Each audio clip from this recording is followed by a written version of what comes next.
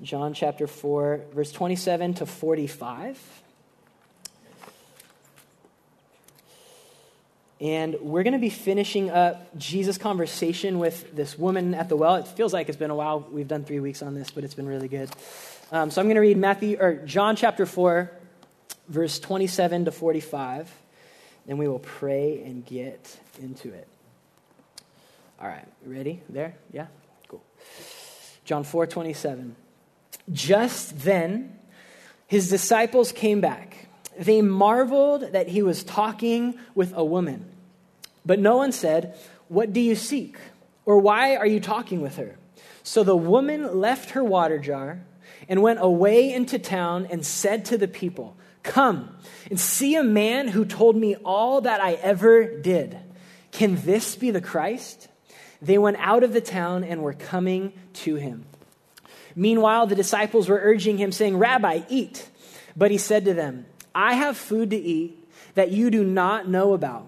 So the disciples said to one another, "Has someone brought him something to eat?" Jesus said to them, "My food is to do the will of him who sent me and to accomplish his work. Do you not say there are yet 4 months, then comes the harvest? Look, I tell you, lift up your eyes and see that the fields are white for harvest.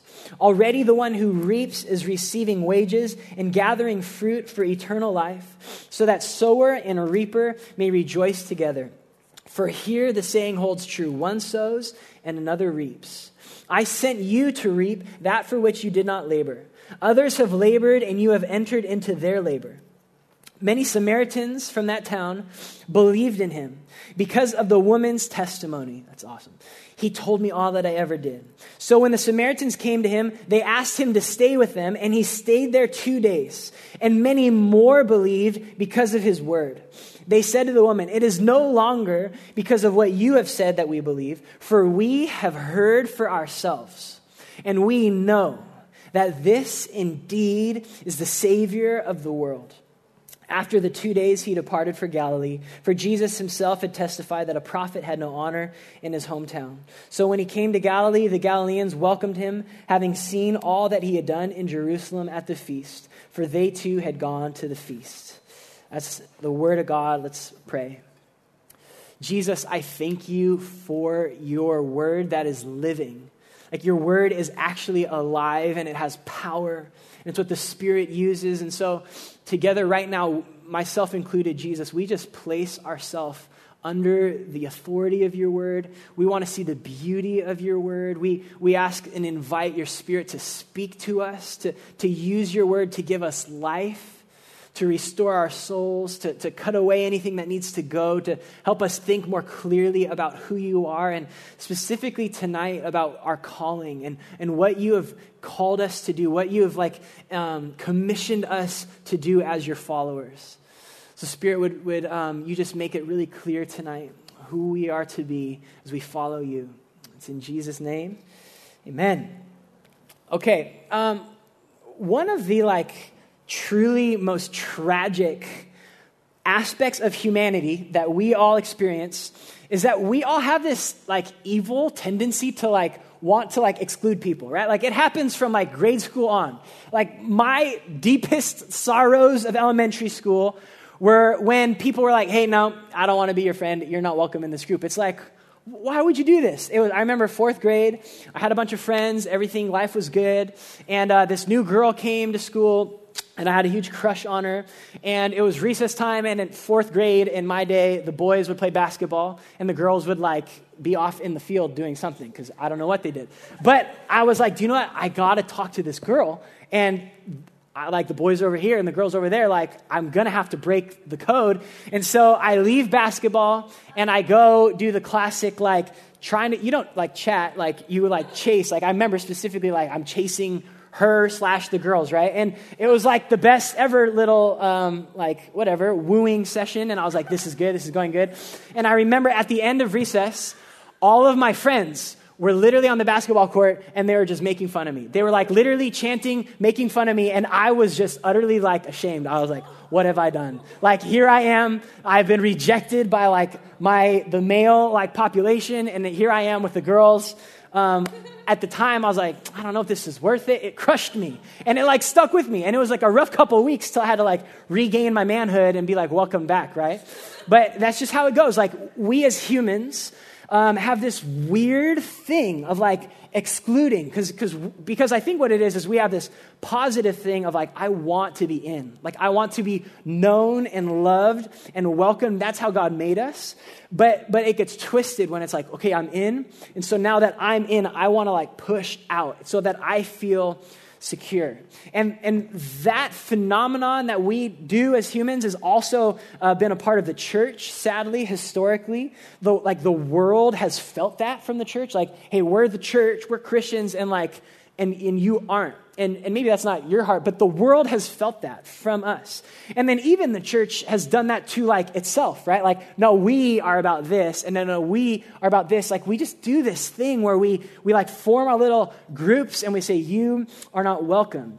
And this is one of the major things Jesus came to do was to fix that like, hey, you are not welcome here. He came to like make that right. One of the ways the Bible talks about it is he breaks down the dividing wall of hostility. First of all, between me and you and God, there's like a division there. And then also like between humanity. And so Jesus is about like, hey, how can I go get more people and bring them in? Not like, how can I push people out? And in fact, Jesus says, if you're not following me, this is heavy, but he says, you're already condemned. I came to save the world. Like people are out, but I came to bring them in. Like that is what Jesus is about. And that is what we as his followers are to be about. And so that's actually what Jesus is doing in John chapter 4 with this woman at the well. He specifically goes out of his way, goes to Samaria for this one woman. He said, I have to go there. And he is in the act of like bringing this woman to God. Like that is what is going on. And the previous couple sermons on this, Jesus was talking with her about how he satisfies, how he's better. He's like he brings living water. And then he talks about what true worship is. And then this week we see she finally trusts Jesus and immediately she becomes like a missionary. Like immediately the first thing she does is she has this response to do the same thing Jesus did. Like, I have to go bring people in. I have to go tell people what Jesus has done for me. Like, that's her initial, like, this is, of course, Jesus did this for me. I'm going. And so as we study these verses, here's like what we're thinking about. We're getting insight into what it means to follow Jesus, specifically our calling to be on mission. Like, I'm a missionary. You are a missionary. If you are following Jesus, that is part of your identity. That is simply who you are. Jesus said, I'm going to go. And then if you are his, then we do the same thing. And so we're going to get 6 insights into what it is to be a missionary as we look at these verses. And the first insight is this. And I'm going to start with the good news because we need it. The first truth is seen in verse 34, but I'm going to say it first, is this. Jesus is the missionary. Jesus is the missionary. He says it in verse 34, my food is to do the will of him who sent me and to accomplish his work, and that is to seek and save the lost. And here's why I want to start with good news, because being on mission for Jesus is really hard. Like, maybe you're like extremely gifted, anointed, holy person, and you've told 3 people about Jesus today, and you did the same thing yesterday. But that's not my experience for me, and for many people I know, it's just really hard. It's hard for me to like go evangelize and like care and try and bring Jesus up in conversations where people don't love him or know him. For me, it's really intimidating and it's awkward and it's scary and I'm just afraid of what they're going to think. And so I just don't really do it. And imagine if we had, this would be the worst thing ever. This would be like the most horrible thing. If you had to come up here and say, and we all had to share the last time we shared the gospel with somebody, like what would you say? Could you, maybe by the grace of God, you're like, hey, yesterday. But for me, I'm like, I don't want you guys to know the last time. This is a struggle for me. Like, when was the last time You told somebody who's not walking with Jesus about Jesus. And now that's hard because most of us are not great at this. So this is why we start here. Jesus is the great missionary. Be encouraged, because there would be no hope for you or me or anyone if Jesus didn't come first and seek and save us. And the only reason you're a Christian is because Jesus left heaven and he came for you and he saved you and rescued you when you were his enemy. And so let's be encouraged. This is not like a job we do apart from God. Like, Jesus is the missionary. Jesus is actually really on the move, seeking and saving the lost, like right now.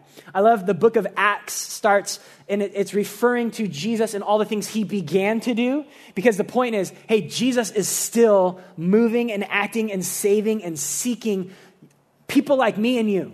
And if Jesus wasn't the missionary, none of us would be saved. So just to be encouraged, Jesus is the missionary. Psalm 46 says, be still, know that I am God.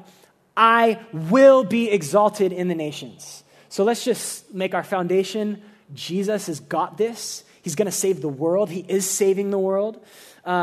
We may be pretty relatively terrible missionaries, but Jesus isn't. He's a good one. And he is currently seeking the lost. And so let's be encouraged there. Let's rest in the fact that he loves us, that he saved us in spite of us. And now let's get some insight for how we are to follow him. So the second thing I would say is this. Jesus' mission is to all people. Look at verse 27. It's where we started, or just about, yeah. Just then his disciples came back and they marveled that he was talking with what? Anybody? A woman. They're like, what is he doing? He's talking with a woman. Well, thank God Jesus loves all people, including like 50% of the world, women, right? That was a big deal at that time. There was literally, Jews had writings that said, don't talk to women. I could have quoted these ridiculous ones, like they said, you put your soul in danger if you talk to women. Don't waste your time. That was actually the culture at that time. And yet Jesus said, my mission is to all people. I'm willing to break the social and even religious codes, and I'm going to all people. And listen, this is true. There is a real anti-missionary heart in all of us. That's just part of the fall. There's an actual fallen part of you that is like, I don't want people to know. That's in us. That's in humanity. We saw it in Jonah. If you know the story of Jonah, God's like, listen, go tell this city. It's like, was it 120,000 or something? 200,000? I don't know. A lot of people about me. And Jonah's like, why? You're merciful. You're going to save him. Well, I don't want to. And he's out. He actually, but here's the thing. I've felt that. I'm like Jonah. I've had days where I'm like, I don't want to go tell people about you. And I don't. We have this anti-missionary heart. The disciples came and their first reaction was like, why is he talking with a woman? They're not thinking, oh, awesome, maybe Jesus is saving her. Their thought is, why is he wasting his time with a woman? And that's just in us as humans. First, there's this evil, fallen thing in our flesh that resists telling people about Jesus. And it may be for gender, maybe for some of us. Probably more common is for their religion or their ethnicity. That was also this woman. She was a Samaritan, which they were rejected for their ethnicity and also for how they worshiped. We probably maybe tend to do the same. Like, whatever culture or people group, like honestly, in CART, there's a huge Hispanic group, and like, are we overlooking them? Are we caring about them? Or are we like, I'm white, I just talk to white people? Like, is that in you? Is that an actual thing? Like, I am resistant to engage the world because of their ethnicity or because of their religion. Or because of, honestly, maybe it's their sexual orientation. Maybe it's their moral failure, which was also this woman. She had 5 husbands, and then she was living with a 6th guy. And so the disciples knew, hey, she's here at the middle of the day. This is a small town. People would have rejected her. Is there any part of my heart, we have to ask, that like I just look down on whatever type or group or action of people there are? Maybe for us, we're like younger. Maybe we just hate like older conservative people. We're like, I hate those people. They're idiots. Well, like Jesus loves them too. Did you know that? Like, who is it in your heart that you tend to just write off before you even get to know them? Because Jesus' mission is to all people.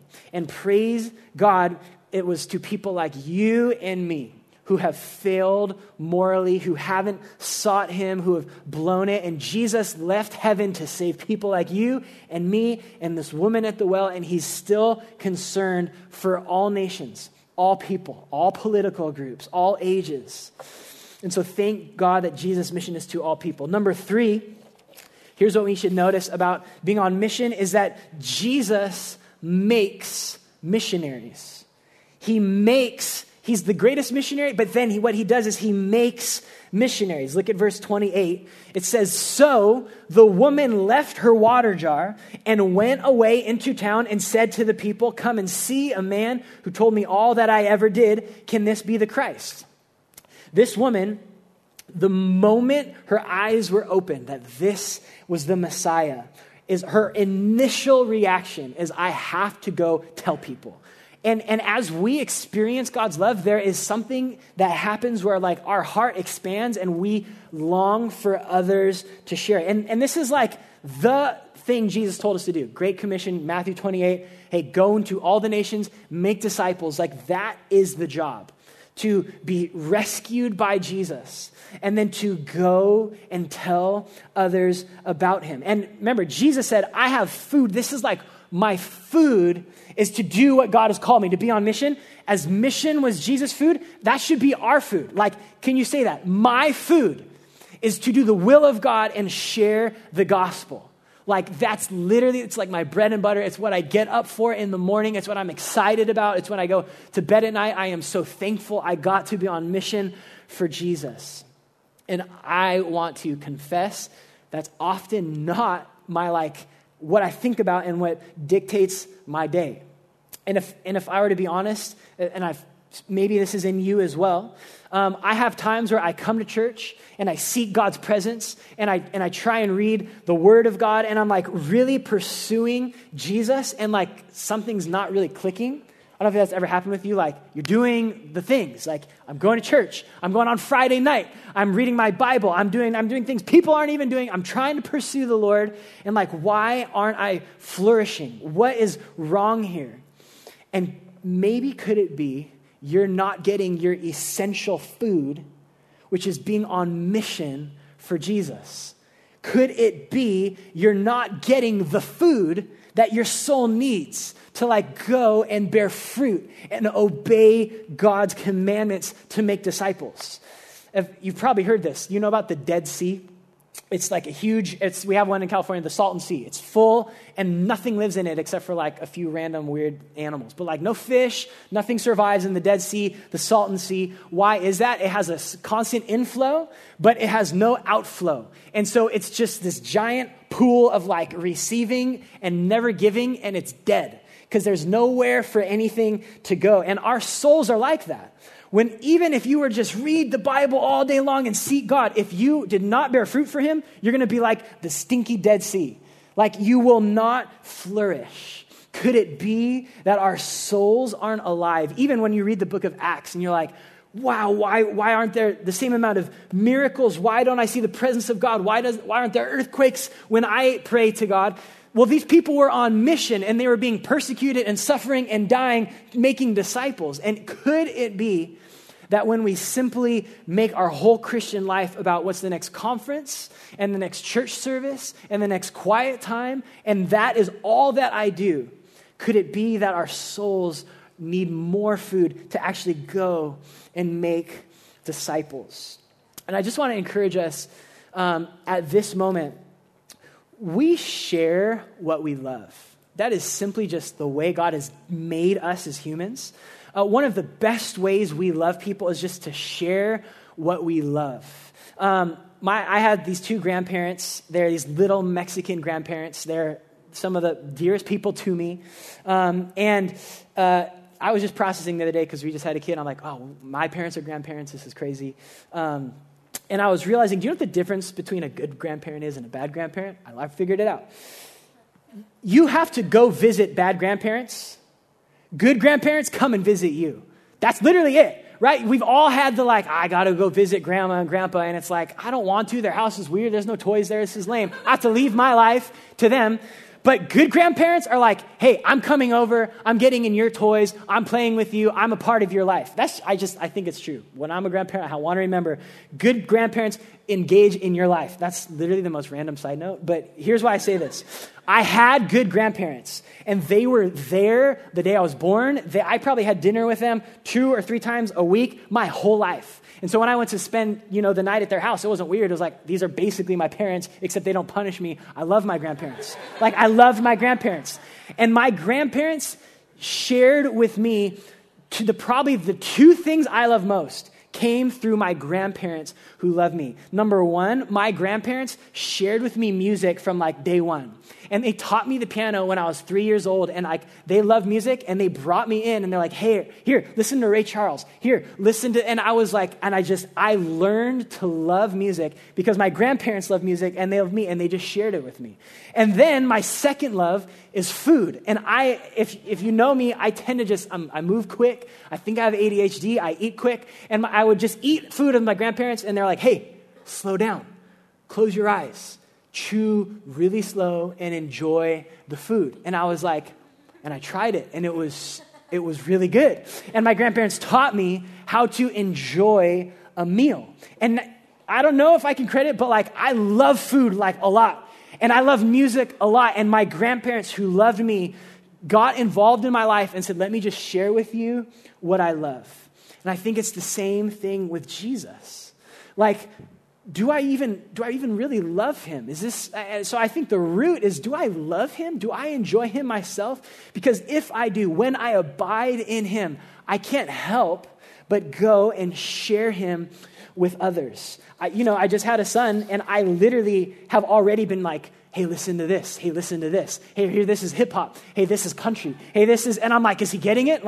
And you know what? He's not getting it, and I don't care. I'm just going to keep doing it. I love sharing with my son, and I think it's the same thing. Jesus, help me to love you more, and then give me that heart for the world that I would want to just simply share with them what I love. So the third truth is Jesus makes missionaries. Number 4, the fourth truth on mission we see is this. Jesus' mission becomes more important than our mission. And we see it in verse 28. Look at what it says. So the woman left her water jar and went to tell people about Jesus. Okay, that's actually profound. She left her water jar. She had a job to do that day. She was in the middle of something. She was getting water because she needed to live. And she simply said, I have to leave this. I have something more important than even drinking water. I have to tell people about Jesus. And she went and told people about Jesus. And I just want to ask you, what are your water jars that you're no, I got to get water? It would be reasonable for her to say, Jesus, can I bring my water jar home and then I'll share? That's reasonable, right? But she was so compelled by the love of God. She was I have to leave my water jar and go tell people. And I'll be honest with you guys. Personally, I just want to get my groceries and not get to know the person who's ringing me up. I personally just want my coffee. I hope you're a better human than me. I just want my coffee. I don't want really to know about this person and their day. I just want my coffee, and I'm sleepy. I have busy things to do in my life. I have many water jars that I need to attend to. And I miss opportunity after opportunity after opportunity because I and my mission and my needs and my sustenance is just more important to me than what Jesus wants for me. And I'm just confessing that to you because as I was reading this, I'm Jesus, I repent. Help me see your mission as even more important than water. Help me to see that it's okay to just set this thing aside for a few minutes and engage this person in my life with Jesus. I go to the same grocery store. I go to the same coffee shop. Maybe I can spend 10 seconds and get to know this person and pray for them and get to know them. Maybe my neighbors who I see every day, maybe I could just stop taking my trash out for a few minutes and engage with them. And I know in my heart, I'm just simply too busy, right? I know as many of you guys are in college. I remember feeling, hey, I'll get to that one day. Right now, it's finals week, and I'm busy. And I just have to tell you, life doesn't slow down. It actually doesn't. I know that seems crazy, but finals week just turns into like work where you're exhausted all day and you go home and you're like, I just need to eat and fall and collapse and just survive. And then I just had a kid. I'm like, what has happened? Life is just moving quicker and quicker. It doesn't slow down. And our mission has to become less important than Jesus' mission. It's not wrong to get water. It's not wrong to do what we need to do, but maybe we could see that Jesus' mission is even more important than what we have to do. And again, I just want to say, maybe you feel, hey, I'm just surviving. I'm just trying to love Jesus. I'm just surviving right now. I'm just hanging in there. I want to remind us of this truth, that mission, being on mission for Jesus, actually fills your cup. Like it actually fills you up because you need strength from the Holy Spirit. And to be in need of the Spirit and to be walking with the Spirit and to be bearing fruit is far better than to just survive in life. And so I want to encourage you, man, maybe you feel like I'm just surviving. Maybe you're like the Dead Sea and maybe you need to go bear fruit and to think outward and maybe you'll find more life. Maybe you'll find more life as you seek to like, Jesus, help me care about your mission. Help me care about the world. I want them to know about you. I just want to close this point with Paul had the heart, he, by the grace of God, had this heart that loved the lost. And in Romans 9, verses 1-3, he says something so radical. I'm just going to read it for you. He even starts by saying, I'm speaking the truth in Christ. I'm not lying. My conscience bears me witness in the Holy Spirit. So 3 times he's like, I promise you, I'm telling you the truth. He says, I have great sorrow and unceasing anguish in my heart. Why, Paul? What are you saying? For I could wish that I myself were accursed and cut off from Christ for the sake of my brothers, my kinsmen, according to the flesh. He's saying, I have unceasing anguish for the lost. And I am not lying. If I could trade in my salvation for their salvation, I would do it. That's what Paul said. And I just have to confess, I'm not there yet. My heart is busy with my stuff. And I was so convicted studying this, and I have brought it before the Lord. Lord, help give me the heart of Paul, where I actually have sorrow and unceasing anguish for the world.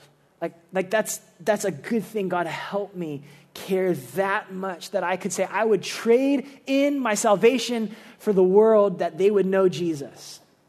God, would you give us that heart? Number 5 is this. 2 more. This is really good. Our shame and our history and our past sin cannot stop Jesus' mission. Hear that.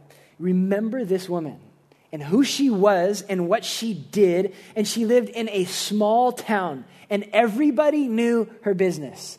Everybody knew, picture your life and your history and your sin. Picture the worst stuff that you're like, if people knew that. This woman was living in a town where people knew who she was and what she did. And I just want to say this. One of Satan's greatest tools to keep you from being on mission is shame over your past. That's true.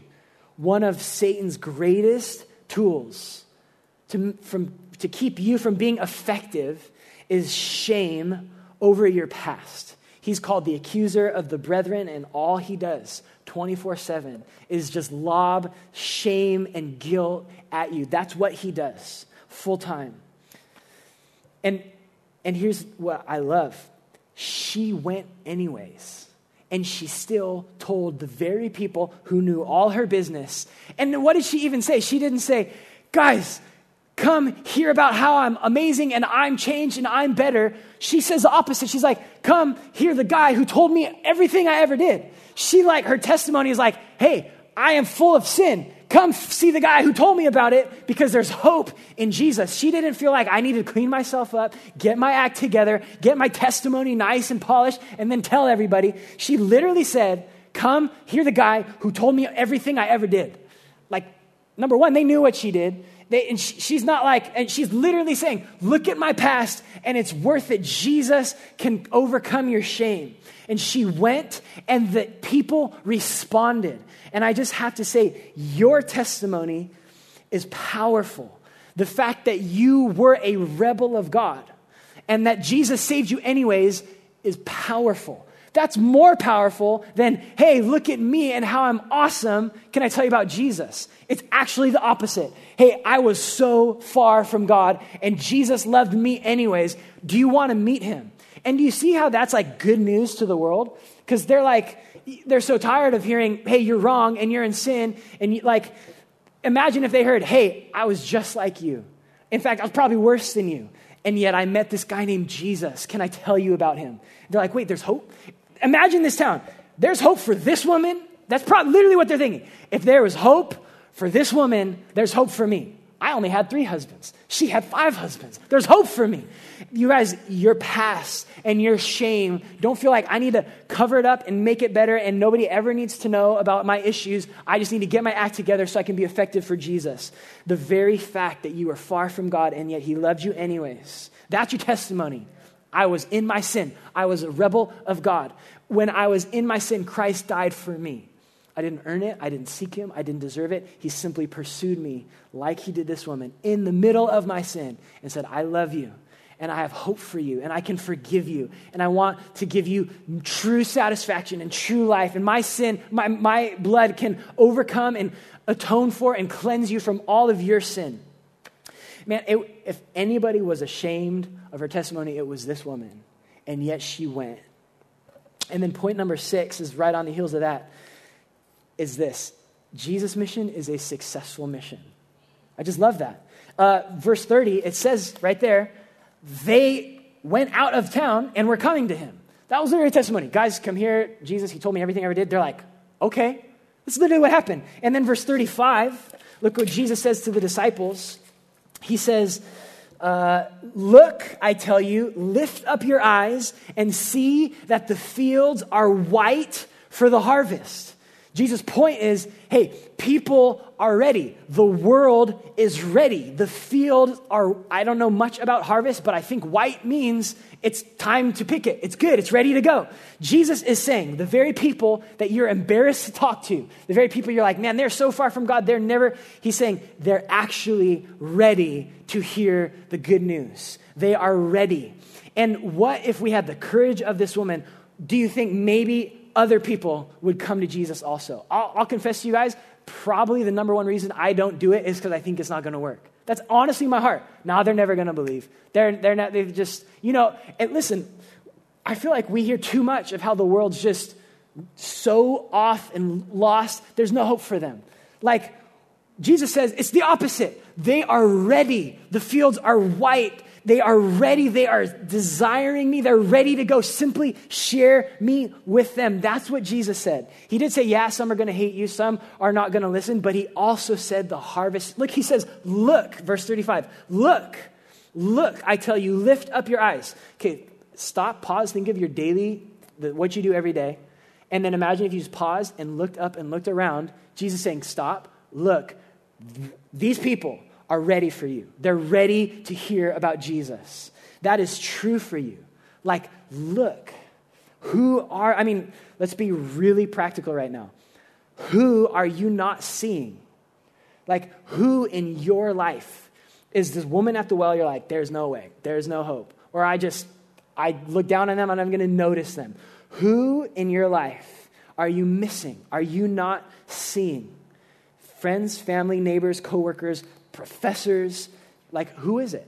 Look, who is it? And I want to be a little bit challenging. What if you actually wrote some names down in your life, like tonight? Like, Jesus, I see these people, and I trust that you are able to save them. You are the missionary. You are able to save them. And I want to go, and I want to share simply what you've done in my life. That's what she shared. Listen, look at what Jesus did for me. I was lost, now I'm found. Who are you missing? Who are you not seeing? And then Maybe the other thing really practically is, Jesus, where am I just busy? Where am I just, I got to get my water jar filled? Maybe that's worth asking Jesus as well. Jesus, what is in the way for me? What is too important for me that I'm not willing?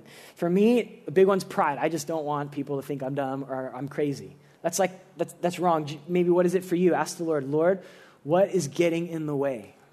What is it in my heart that is getting in the way of me being effective for you? As we worship, I legitimately, even just like a note on your phone, want to encourage you, okay, Jesus, who am I missing? And number two, what am I too busy with? What's my water jar? Where do I need to set aside for you? I just want to encourage all of us. I'm going to do it. I need to do this to say, Jesus, I want to follow you. You're worth it. There's more life in following you and in seeking you and being on mission for you. And then as we go to worship, we're going to have a prayer team up here, just really wise people who can pray for you if you need that. I just want to also encourage you to minister to one another and pray for one another. You have the Spirit of God. Maybe some of you guys have shame in your life right now, and you're like, hey, this thing is too big, and so therefore I cannot be on mission for Jesus. Let me encourage you, confess that. Confess your sins and you will be healed. Like tonight, maybe confess your sin to the prayer team, to somebody you're with, and remember the gospel. Remember, you are not too far gone. This woman was not too far gone. You can be an effective tool because I was in sin and yet Jesus loved me and saved me. You can share that even now. We're going to have communion up here, I think. Do we? Yep, it's up here. Oh, there it is.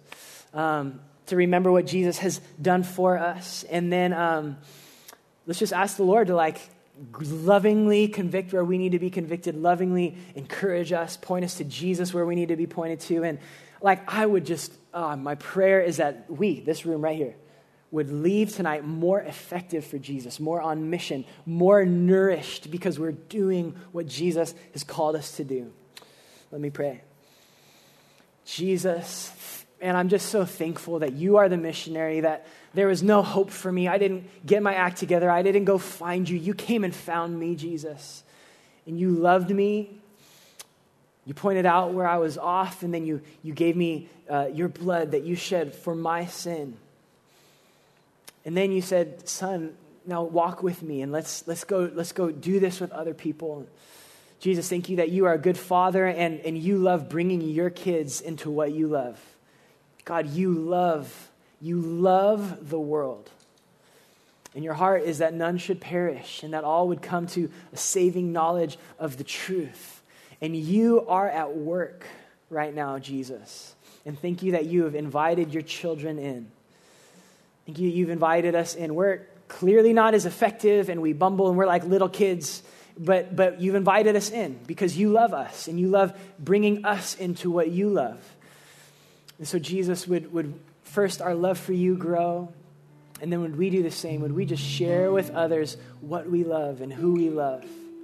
There's a God in heaven who loves us in spite of our sin, who left heaven, who humbled himself, who died on a cross, who bore our sins and our shame on his body, and then rose from the dead and is seated on the throne and is ruling and reigning, has filled us with the very Spirit of God to make us effective. Would we be on mission for you, Jesus? Holy Spirit, I pray you would lead any of us in shame out of darkness and into the light, that we would believe there is hope for us, that you're not done with us, that you love us, and you want to use us. God, if there's others like me who maybe are just too busy or just simply just doesn't really feel love for the world, would you give us the heart of Paul? Would you give us a holy anguish tonight? A holy anguish for the world, for the nations, and for our neighbors. God, I say, please pour out your Spirit and give us a holy love and even an unceasing anguish that the world would know you. God, would we learn to even just simply weep for the lost? Would we care for the lost the way you do? That is why you came, to seek and save the lost. And such were us. And you're still on mission, Jesus. Make us effective for you. Would you just meet with us now as we seek your face?